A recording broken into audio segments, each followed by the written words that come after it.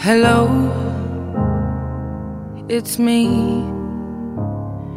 I was wondering if after all. Hello and welcome to the Extra Podcast. This is episode 230, and you might be on the website saying, that doesn't make sense.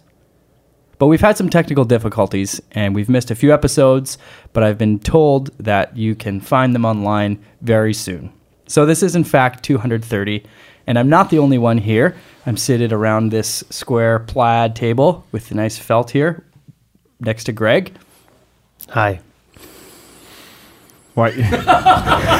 Greg, we've made jokes recently about how Greg is a big, heavy breather. I'm a loud breather. A very loud. Every time Greg makes a point when he preaches, he breathes. He takes a moment, he pauses, and he sucks in oxygen. Sorry that I need oxygen to speak.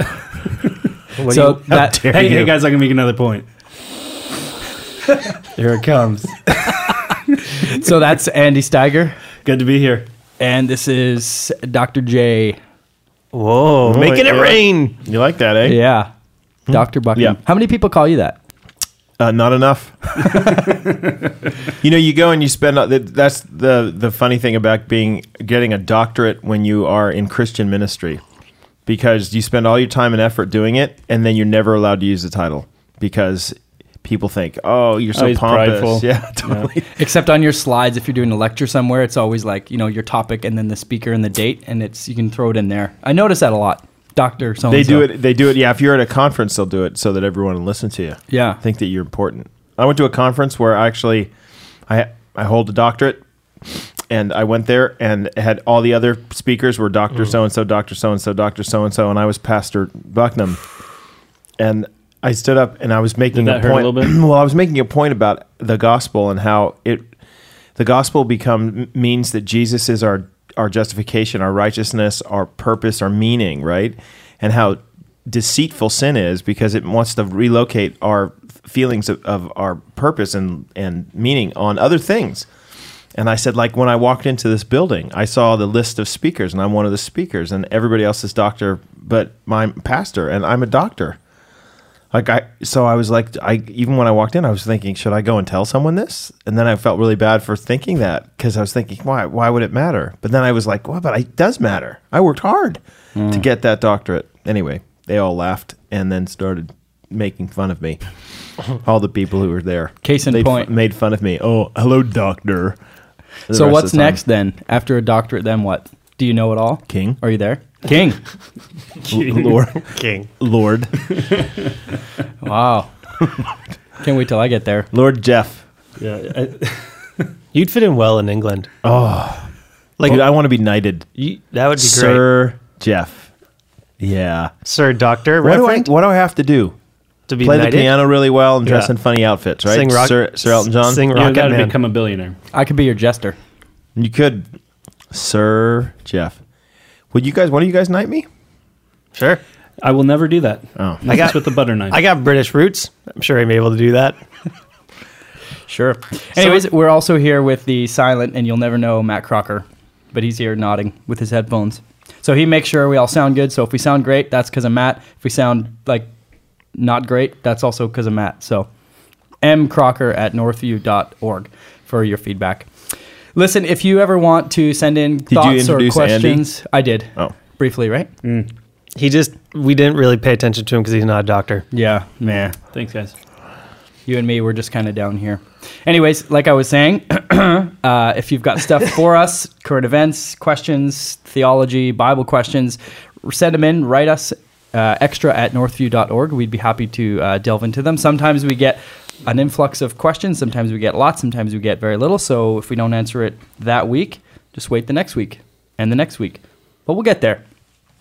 So why don't we start it off here? This listener sends in a question about just talking about sermons and listening to podcasts while you're exercising or driving, and just wants to know if there's some particularly good ones that Jeff would recommend, preachers or teachers, and then if there's any that the rest of us, the extra gang, would recommend. Well, let's start with you, Jeff. The Extra Podcast is the first recommendation. Now, yeah, so I listen to some podcasts that I don't recommend. And so I'm not sure that I'm the best person to give answers to this because I listen to some podcasts for several reasons. And I'm not saying I listen to some podcast about gambling and or whatever. That's not what I'm talking about. I listen to a lot of soccer podcasts because I'm really into Arsenal. But I also listen to a lot of podcasts from preachers who would not be considered preachers that I would recommend in any way. So I will tell you some of the ones that I really think that Tim Keller's podcast, I think it's called Gospel in Life podcast. Am I right about that? Mm-hmm. Yeah. I think I find Tim Keller to be one of the best communicators in the world. So I like listening to him. I used to listen to Matt Chandler quite a bit. I find him to be both engaging. He's funny. He's also got a lot of really great things to say. He's a good Bible teacher. And he's young, so I like that. I learned things from him and how to communicate. I've appreciated that. Village Church, I think, is what it's called. Locally, I'm going to recommend a couple of local guys. I think I would recommend to you Norm Funk from Westside Church in Vancouver, and probably Mark Clark from Village Church in Surrey. Would be the two guys that I think are doing really good work in the pulpit. Lee Francois also at Crossridge, which is a smaller church, but I think he's really good. He's a really good Bible teacher. Cool. You guys, anybody else? By the way, I think it's really important to, we have locally some people who are as good as all the big name folks around in terms of their Bible teaching, and I always feel bad in some ways for guys like Norm, who I think should be he should have a wider listenership to his sermons. He's not aiming that way, nor am I, nor are others. But I'm always surprised that people will listen to some people out of Texas as opposed to Norm, who I think is equal to them in his ability. There's a website of a bunch of local men and women who are involved in ministry. It's called Grounded in the Gospel. A lot of people that we would be really hold a lot of similar convictions with. So you can actually go to groundedinthegospel.com and look through their contributors. There are a lot of really good teachers and preachers and writers there. Two more to add to the list locally through Grounded in the Gospel. You can see their names. One, David Smith from Crossway in Langley. He's got a British accent thing going on. Scottish. It's not British. It's whatever. He's Scottish. See, now he's not going to. No, it matters. It's different, right? No, I know. They were trying to secede. No, I know. So there's a big nationalist thing going there. All right. You just probably created a international incident. So he's a British guy named David. Scottish. Okay, whatever. Maybe he could knight you. He probably could. Okay, what's the second one? The other one is Steve Croker's a guy who's out at Tsawwassen Alliance Church. My wife grew up at Tsawwassen Alliance Church, so sometimes we go out there, and every time we go out there, we get fed well by Pastor Croker. So those are two names of some other guys locally that would be worth looking up. It's Tsawwassen, by the way. No, it's not. It is. Tsawwassen. There's a T and a bunch of S's and W's. You know what's interesting about that? If you go south of the border, that's what they say.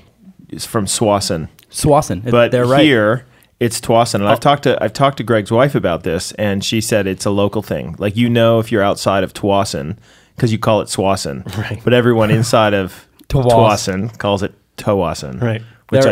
They're all wrong. Apparently. Yeah. Drinking the Kool-Aid. But you know what? This is one of those cases, the same thing. If you talk to someone who's from Louisville, they'll call it Louisville.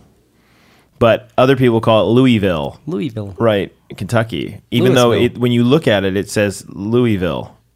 But they say, no, it's Louisville. And you're like, I don't know. But they always know. Yeah. So we should let the people of those places define how you say these things. Have you ever read the Old Testament? What happens when you leave it up to the people? What? Never mind. Do you have any else?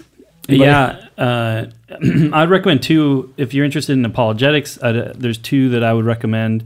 One is Reasonable Faith by Bill Craig. It's it's Defenders podcast, I believe is what it is. That one's fantastic resource. He's been doing that for years. It's great resource. And then the other one is Apologetics Canada has a podcast. I'm on this one and that one. And I think it's also a good one. Chris Battle and Steve Kim are also on that one. What is Andy, is there, what's the name of the website? Stand to Reason. They have some podcast stuff too. Are they any good? Greg Koukl? Yeah. Yeah, I think Greg Koukl's great. He has a radio show. It's like a 2-hour radio show. I've never listened to their podcast, but I think Greg Koukl's fantastic. Also, who he has on there quite frequently is J. Warner Wallace, the homicide detective from Los Angeles. And in fact, he's our keynote speaker at this year's Apologetics Canada Conference. See how you did that there? See how I did that? Shameless See, plug. Boom. Can I give you any word and it'll find a way to be worked back Yeah. into your apologetics ministry? Do I even need to answer that? This is going to be a fun game for me for the rest of the day. The answer is yes, Greg. So I think those are some good ones. Timothy. I think that's the thing I like about Keller, though, is Keller's a He mixes theologian, them. but he mixes them. Yeah, he does. And so One more, and I would be remiss if I didn't mention it. Brian Hurlbut's been up at our church several times. Yeah, great guy. BryanHurlbutt. I know, awkward name. But Fun to say, though. he's a pastor of a church in Salt Lake City doing a really good work there. Brian's a really good communicator. Right. And a friend of yours. And he's a friend, but Friend of the show. sharp guy, and I highly recommend that. There's a lot of guys out there I think who aren't well known. That's why I'm focusing on the local and the people that we would know that might not be well known, because you're gonna if you go on the top lists and stuff, you're gonna find guys like Matt Chandler and Tim Keller and these sorts of things, but you're probably not gonna find Norm Funk and Mark Clark. Which was actually the next question. It was, what do you guys think about Tim Keller? So we don't need to talk about that because we just did. I shook his hand years ago and I still haven't watched it. Wow. No, Tim Keller's great. Can I say one thing though about Tim Keller? There's a book actually called Engaging with Keller that I actually would recommend a little bit, because there are some things that Tim Keller teaches that are not wrong. They're just is questionable the right way. The way that he reframes hell, the way he talks about sin as idolatry.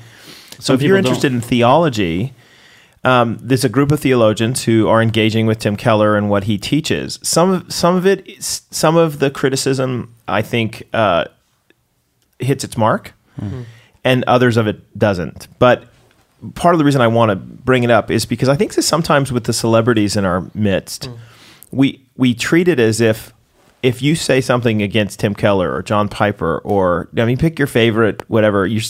Honestly, you're anathema. You're criticizing one of the apostles, and that's not true. That's just not true at all. Their thought is out there in the public, and it should be available for critique or not critique. And that's I think. Well, I know these teachers well enough, I think, to know that I think they would like you to challenge their thinking, at least in your own mind, and come to some conclusions maybe that are either the same or different than theirs. So it's a good book. It's called Engaging with Keller. You can get it on Amazon or whatever else. Cool. Awesome. Thank you. So moving on, this listener is part of the Precepts program here. Been enjoying it. It sounds What is Precepts? Precepts is a inductive, fairly intensive Bible study. What does inductive mean? It means they just want to spend their time in the Bible, try to figure out what is the passage actually trying to teach, what's the author trying to get across based on the passages surrounding the text you're looking at, all that kind of stuff. So it's like an intensive Bible study stuff that's really focused on what the words of the scriptures have to say. Yes. Yeah. Precepts is a very intensive, homework-focused Bible study ministry that we have going out through Northview. We have women's-specific precepts, and we have a men's-specific precepts, just the way it worked out. Not that they couldn't do them together. It's just the way it kind of played out. And if you're interested in that kind of intensive Bible study, just email women@northview.org or men@northview.org, and we'll get you connected with the Precepts people. Anyway, so there you go. Yeah. That's what Precepts are. Yep. So this listener is part of that. And this question's coming in is regarding Sabbath. And so the passage is found in Mark. And he said to them, the Sabbath was made for man and not man for the Sabbath. Now, why is it that we often don't take this seriously? Mark, Sabbath. what's the text? I don't have it in front of me. I just have the italics. Okay. Greg? Got it. Bible drills? So what you should know while you're listening is that we actually don't see a lot of the questions ahead of time. Some of them we do if they require a little bit of foresight or some dialogue ahead of time. We look at maybe one or two of them, but we usually don't see these ahead of time. So that's why we sometimes are like, oh, whatever. So, and that's not because we're trying to be lazy. We're just trying to make this as much like a pastoral conversation that you would have with us if you were sitting across from us. A little more candid. Time, yeah. So the question is, Jesus, we know in Scripture, Jesus abolished the Sabbath. So what's this all about, and why don't we take it more seriously? Right. So I think that I have Greg's out of Matthew text. 12, which is probably the corresponding section of the Mark one they're referencing. Matthew 12, starting verse 1, says, "At that time, Jesus went through the grain fields on the Sabbath. His disciples were hungry, and they began to pluck heads of grain and to eat.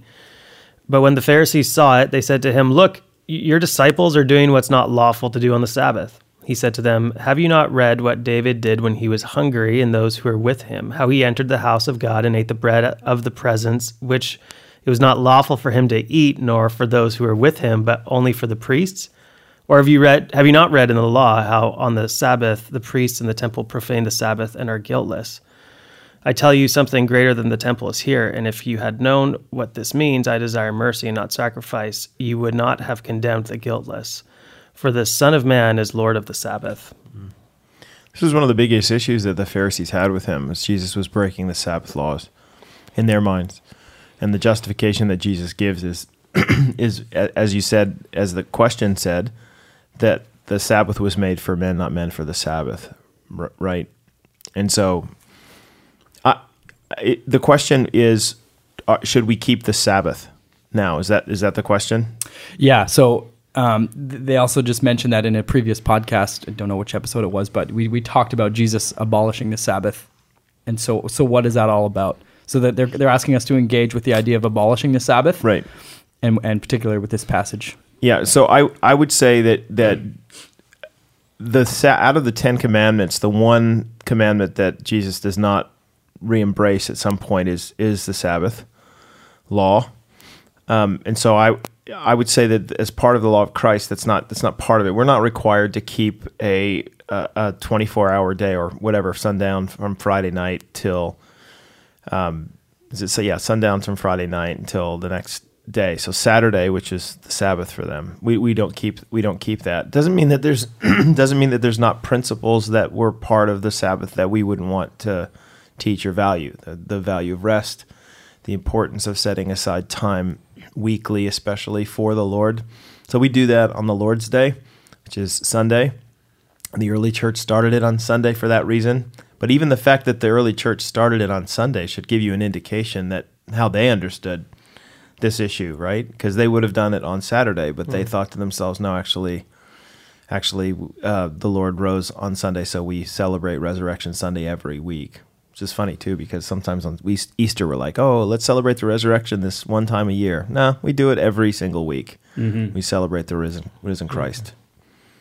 Anyway, there's a long way of saying that, yeah, I would still stand by saying that the Sabbath is not part of what Christians are supposed to keep. However, there are some principles behind it that I think are still standing.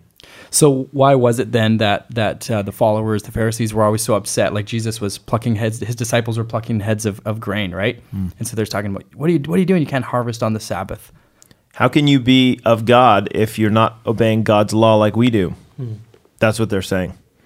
So where do these laws, where is this coming from? You're working on the Sabbath. Yeah. So if you go to the Old Testament, you'll find them, the Levitical laws and other things. There's lots of laws regarding the Sabbath on how much work you can do. And it wasn't just them that the Pharisees had written out. I mean, the thing the Pharisees were known for was trying to make the law doable by the common man.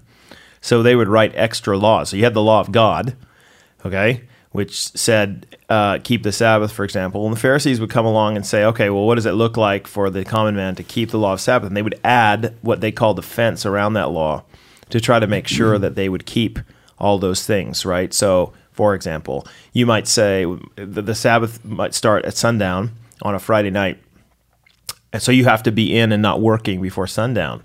So they would say, well, let's make sure that that's the case by you being in by 2 p.m. on a Friday. That way you're not actually getting even close to breaking that particular law. So my point is the Pharisees would write in stuff like Number of steps. Well, what is work? Yep. Right? So work is anytime you go to not your immediate neighbor's house, but your next door neighbor beyond that's house. So people would start doing funny things like going to their neighbor's house for a little bit and then to that neighbor's house for a little bit, right? Because if you go house to house, it's not actually work. But and each Pharisee would have their own. Each Pharisee would have their own interpretation of the law and how much they're going to add to it, or the kind of fence, as Jeff's saying, that they would put around it. And this would be how heavy, their interpretation. That's what Jesus says. You put. It was Matthew 23. He tells them that you bind up men's consciences. I mean, you burden them with the law. You go across water and sea, land and sea to make one convert, and then you make him twice the son of hell as you are. So and this is where Jesus as well. One of the other things then Jesus does is he challenges them because, what is the spirit of the law? I mean, here they put up so many boundaries. He says, listen, who, when seeing their donkey, dying in the mud on the Sabbath, is going to go out there and save their donkey, right? And I think, this is a challenge. One time, actually, I challenged a Jehovah's Witness on this, that here Jesus is challenging these people that won't save their donkey on the Sabbath or their mule or whatever. And I mean, here Jehovah's Witnesses will let their child die instead of taking a blood transfusion. And so just challenging them on, well, what is the spirit of the law? Right. Yeah, so it's, I mean, that's a long way of answering the question, but shorthand is that, I would stand by the belief that the Sabbath, at least in the Old Testament Mosaic law form, is not a continuing thing that Christians need to keep. However, there are principles behind it that we would still want to value. It's in Mark 2, by the way, 26. And that's when he said to them, Jesus, the Sabbath was made for man, not man for the Sabbath. So that's where it's found. Talking about it's actually for our benefit, for our good, rather than us being a slave to the Sabbath to try and keep it. When he says verse 28 of Mark 2, so the Son of Man is Lord even of the Sabbath. I mean, in Mark's gospel, that's the main point, is that Jesus is saying that I'm the new rule maker. I'm the one who comes in and institutes. I both fulfill the law and institute a new one in my name, right? And that's essentially what he did. He embodied all the Old Covenant law. He fulfilled all of it. And so we serve in now the newness of the Spirit, not the oldness of the letter, to use the language that Paul does in Romans. That was fun. That was fun. You got anything to add, Greg? No, that's good. What's the next one? Are you sure you don't have anything to add? No, that's good, man. Okay. Let's talk a little bit, pardon me, about divorce, shall we? Nice, light topic. Let's do it. You can open up your Bible if you want. This one I did look up ahead of time, Matthew 5, 31, 32, and kind of the surrounding passages talking about divorce. Of course, this is the Sermon on the Mount. So this particular listener has a friend who's been divorced due to a previous adulterous spouse and is now getting remarried. Now it says, I have heard that adultery is an out for divorce, but from my reading and study, I haven't found somewhere in Scripture to support that, to back that. So in Matthew 5, it just seems to be a blame shift for who's at fault for the adultery, rather than excuse to opt out of the commitment or a breaking of the covenant. Say that again. It seems to be a shifting of the blame? In Matthew 5, it just seems to be a blame shift for who is at fault for the adultery, not an excuse to get out of the covenant or the commitment. Okay, so I'm going to have to freely admit that I'm not sure I understand what the question or what the argument there is.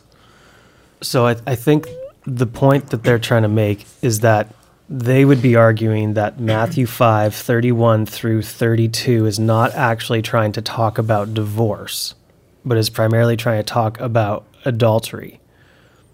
I think they're mistaken, but I think that's the argument they're making, is that this isn't a passage trying to talk about the conditions of divorce and when is it okay, when is it not okay. It's just saying that if someone commits sexual immorality, that makes you an adulterer.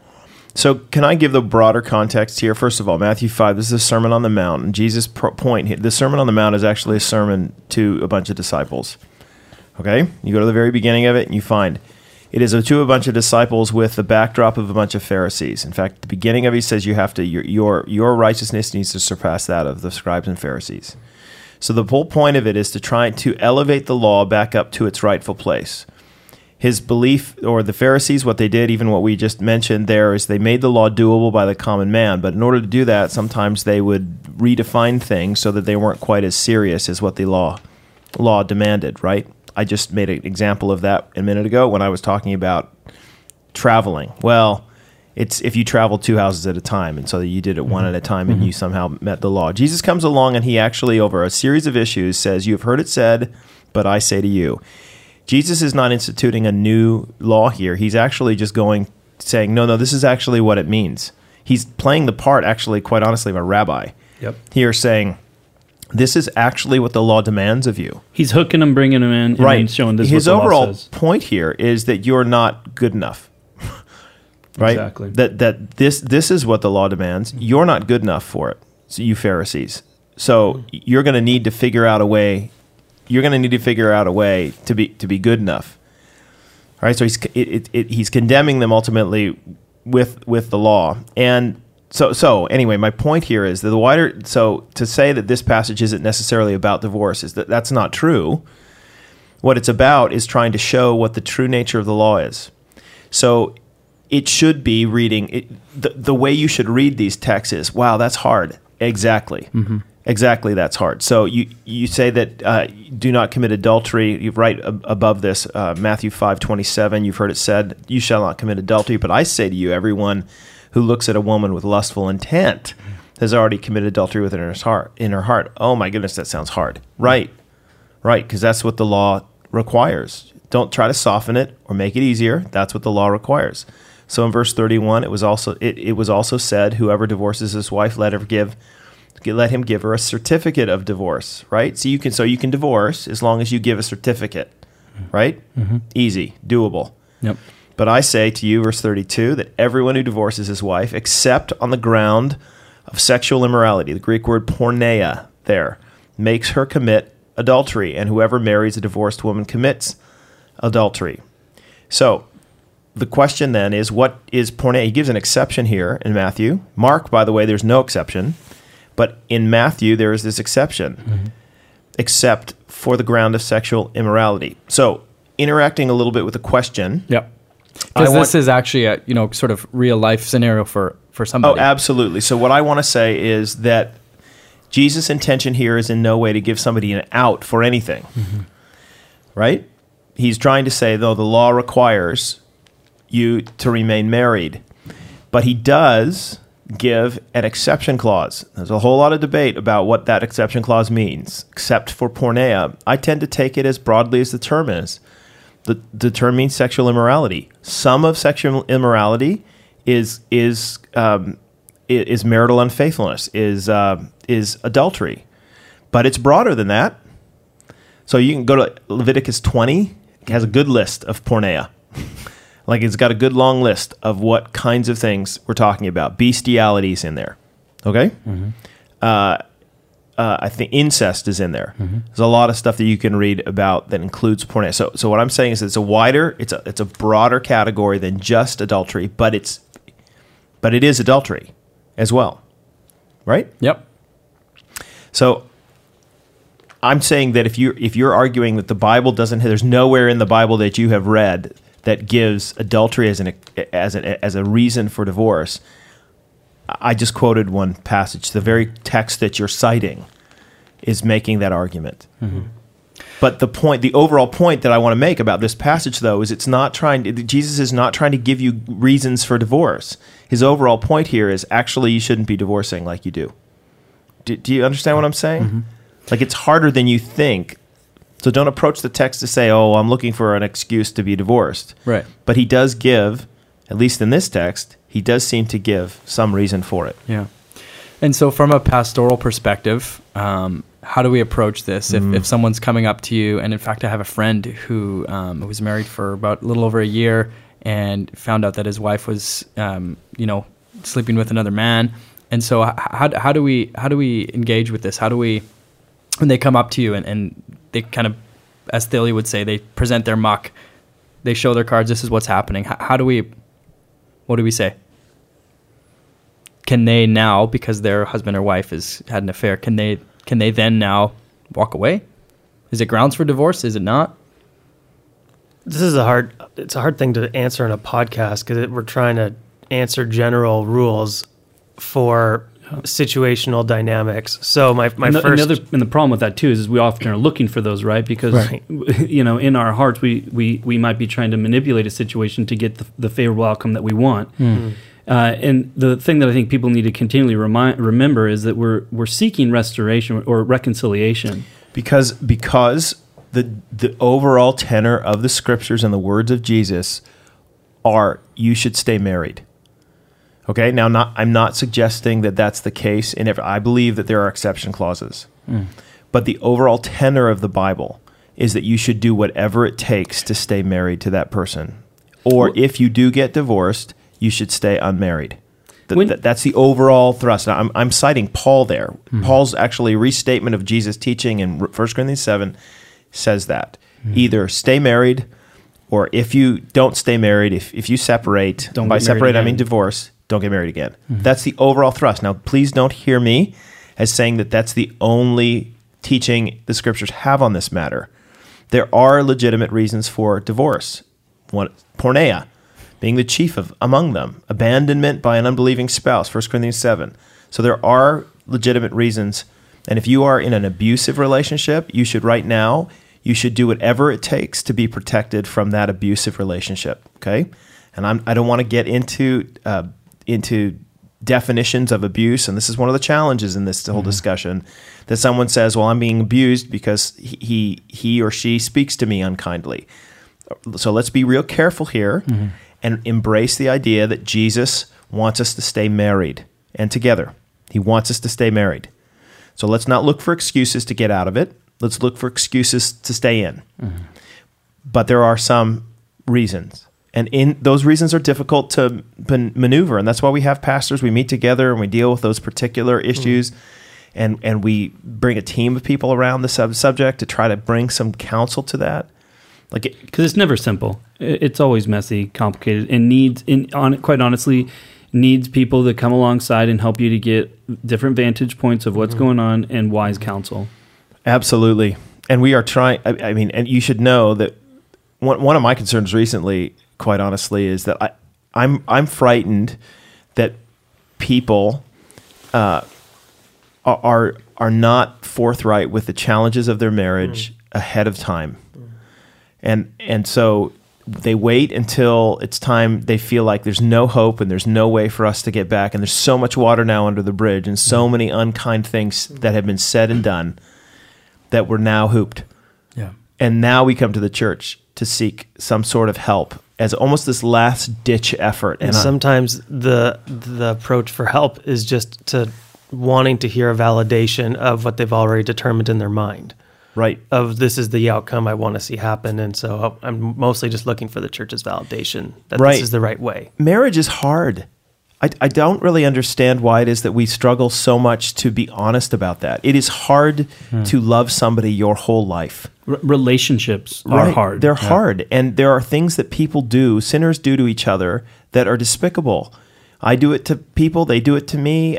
It's hard. So why can't we just admit that and then move on to the point where we say, right, so there are going to be moments in my relationships with people, whether it's my spouse or my work or whatever, where I'm going to need the help of a community of people around me to try to bring restoration, to try to bring healing, godly counsel and wisdom into that.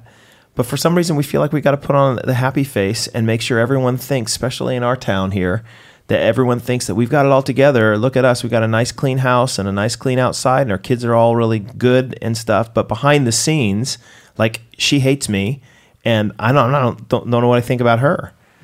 So I honestly, right now, I'm 43 years old, and I feel like my peers right now, late 30s, early 40s, people who've been married for, for 20 years or so, are regularly calling it quits. Because I don't know, you've had it long enough to know that you're angry enough at all the stuff they've done to you at this point. And I just want to say, let's admit that. But before we make any decisions, before we even go down the path, let's honor the words of Christ here and say we are committed to making sure that marriage is something we stick with as much as we possibly can. Just totally go for it. with that, and that's going to require some help from the local church or some friends or others. And that might mean us to be vulnerable, but oh well, we're not perfect, so we could be vulnerable. And there is help available.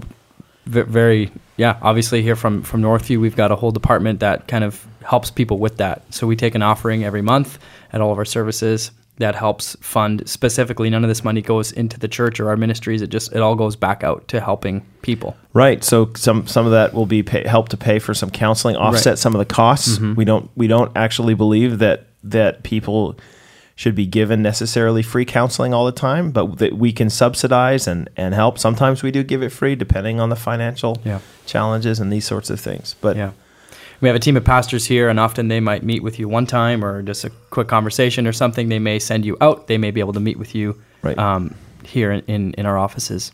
But help is available, so we want to encourage that. Again, if you have any questions or discussions you want to have, extra@northview.org. You guys want to do another one? Yeah. Yeah? Okay. Preparing for disaster. What do you guys think? So, no. I'm against it. Are you against it, Greg? Are you against it? I'll be for it. You know what? No. You should just live by your feelings, man. Okay. You don't need talking about? You don't need to prepare for any kind of eventualities and stuff like that, like disaster. Disaster's not going to befall you. You'll be fine. That's why I don't have insurance. Totally.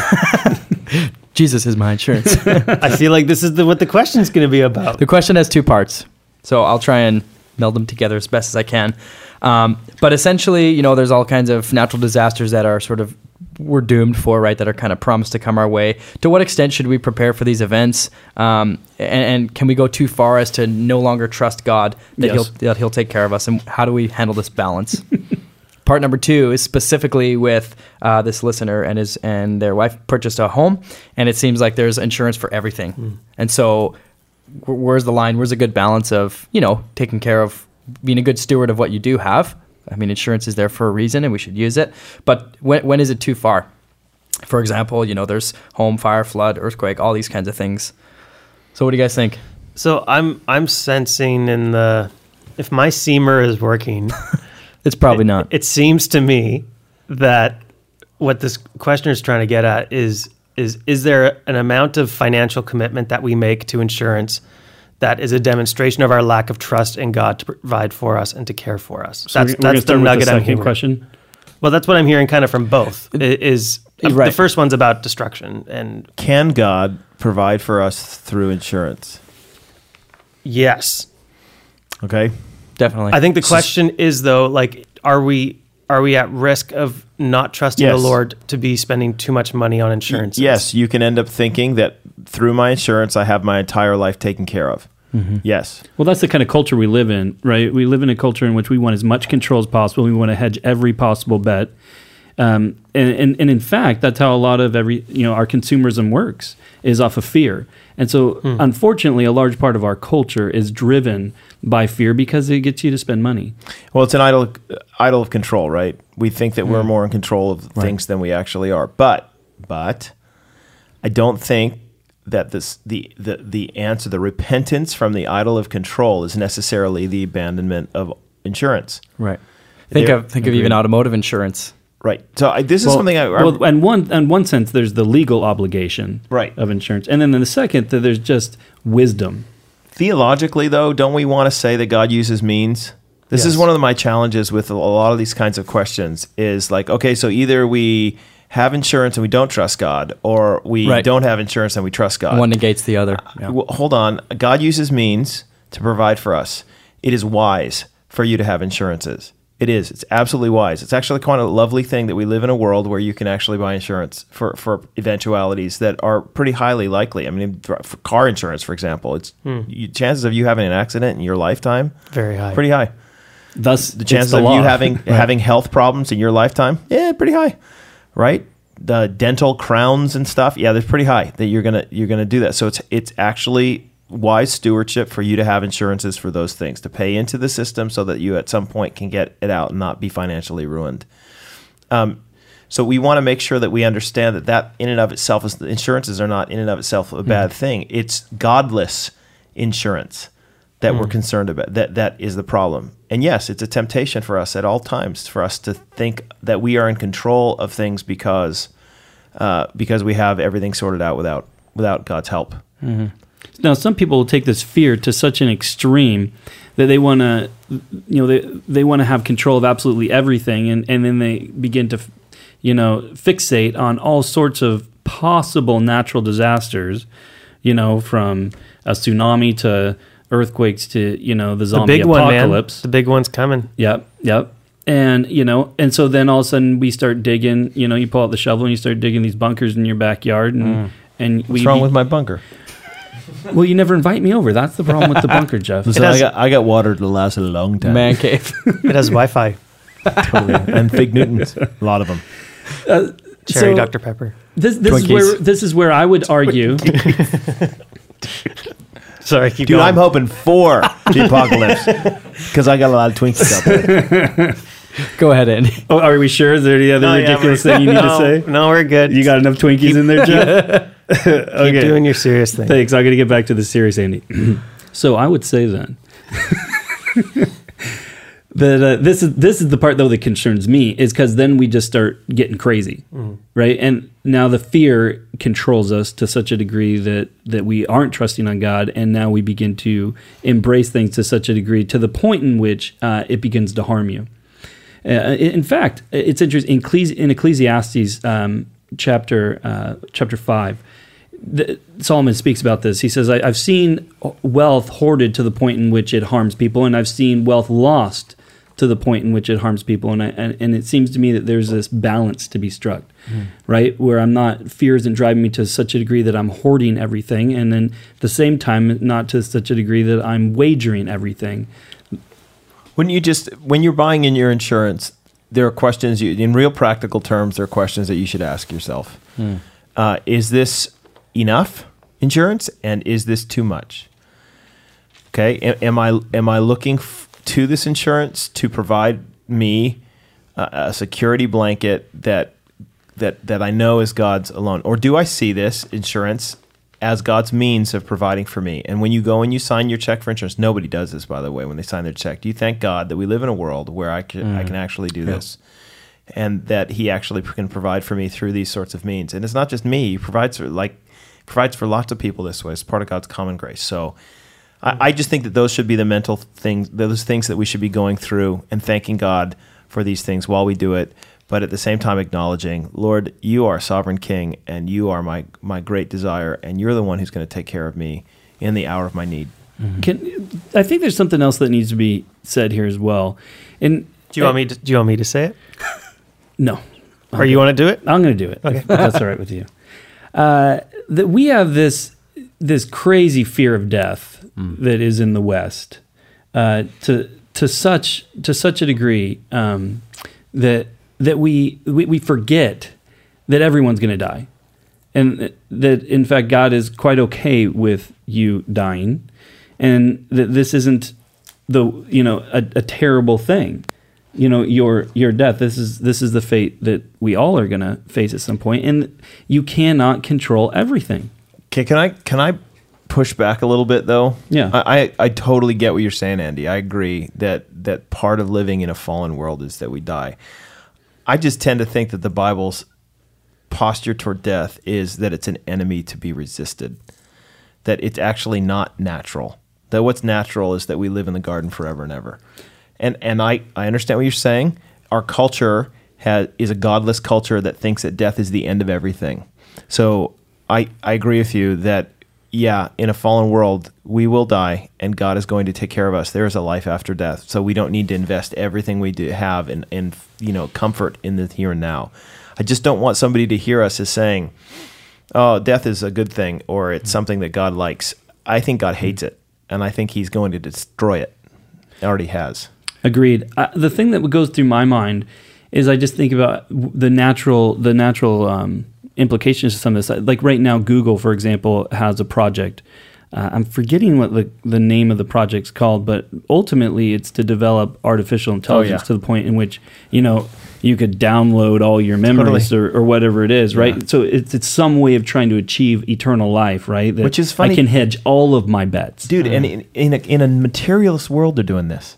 Just think about that for a minute. I mean, by the very idea that they're going after it, they're acknowledging that there's an immaterial person that can be preserved beyond the body, beyond your brain. Anyway, that you can. That what if we could get to the point where we could download everything into some massive computer? You would become disembodied then. And what would a naturalist world say about that now? What? It's not physical, like this thing. Although they were able to turn it into bytes and all sorts and quantify it, I guess. So I guess your consciousness is now physical. What? I get so frustrated with the There's culture a big because disconnect it's such that happens. the worldview is so bizarre, right? Oh, let me give you a piece of the bizarreness to me. I was coming across this the other day. I was reading in a psychology journal just talking about how challenging how we objectify people, right? And that we look at women or men as an object, but yet at the same time, what should we be looking for? Well, they said we should be looking for inner beauty. But there's no... Yeah. Anyway. So, apparently, your chemical reactions have some sort of inner beauty. You can't have it both ways. That's what I'm saying. You can't, on the one hand, act as if the immaterial soul is real, and then on the other hand, act as if it's not existent. You have to pick one of these. So I guess that's my point, though, back to this, is that we understand that, there's a physical world taking place, but there's also a spiritual world taking place, and that our trust is ultimately found in Jesus Christ. Yeah. Which reminds me, I have to go renew my volcano insurance. Do you actually have volcano insurance? No, I don't. Dude, Mount St. Helens already went. Dude, Baker's going. Is it? Oh yeah, it's going to go. When? It is an active I don't volcano. know. We're long overdue for an earthquake. The big one. We are. Of colossal proportions on the west coast of North America. So yeah, I mean, there. I do have earthquake insurance. Do you? I do. All right. But I live on a hill. I have glass insurance, so I guess if my glass gets broken out, then You get that covered. I got that covered. so Do wait, you don't have earthquake insurance. I don't know if I do or don't. do you have flood insurance? I have to renew my insurance right now. My my house insurance, and I'm not thrilled with the price right now. So I'm doing a little shopping. Anybody out there wants to sell me some house insurance? By the way, that's the most painful thing. contact Ezra at northview.org. As a U.S., formerly U.S. resident, living here in Canada, everything is twice the price. I paid half for car insurance and half for home insurance. It's painful. What's more annoying and frustrating is my wife won't appreciate this, but she did have a very, very minor collision in a parking lot where the speeds were less than probably 2 kilometers per hour. Very small, very insignificant. No longer a 5-star. Right. Long story short, the damage, the people made a claim, blah, blah, blah. The damage was about $900. So our options are now go through insurance, make a claim, lose a big significant portion of the discount, like I think it's 30% or something you lose, or you just pay the $1,000, $900 outright. They're going to get their money. Yeah. Don't you worry, bud. Yeah, threefold, four. There's a reason that they post profits every year. It's just very, very interesting that you pay into this, and here you either got to decide what's worse, to take the hit or to just shell out the dough. There you go, bud. Anyways, That's why you should just wing it. so how do I do that? Forget do about all not the wing insurances and just wing it. Don't pay it. Nothing bad's going to happen. It hasn't yet for me. Except Anyway. the big one. Right on. So if there's, again, like I said, if there's anything you want to talk about, you want to hear us engage with or wrestle with, or current affairs that you think we may or may not know about, you want to hear us weigh in on, please let us know. extra@northview.org. In other news, Blue Jays are out. I'm disappointed. The Flames are tanking this year. Why are you talking about this? Not one person here cares about the Flames. Everyone cares about the Flames. Not one Very person. few of us care about It's the a Blue hockey Jays. team. It's a hockey team. Blue Jays are baseball. No, I know what they are. Not everything's about what they soccer are. or It brought great football. joy to my heart to see them lose. It's okay, though. I guess if you flip your bat, there's a little bit of, That was cool, though. Yeah, it was so cool The that bat he flip. mocked them. One guy the next day put it all over social media, got a tattoo of the bat flip. He totally should do that because, Yeah. 10 years from now, that'll be a... It'd be so cool. Do you know that- Still I know- trending on Twitter. I actually know a guy who attends our church who's got a Chicago Bulls tattoo. Really? Yeah, from the 90s. Like of Rodman and stuff, or what? Come on, It's a Michael little Jordan, bull. It's buddy. a little Chicago Bulls. With the- thing. He's not even a fan of it. With like 4 of the 6 championship rings on I it. just think it's funny. Sports are very transient. They don't last. All right. Well, there you go. Yep. It's been good talking to you. Thanks a lot for joining us on the Extra Podcast. This has been Jeff digress. and Greg and Andrew and Andy. And I'm Greg, here. you got something to say? The last thing to say? Better be good. I do not. See, that's how I feel And when there you it guys is. do that to me.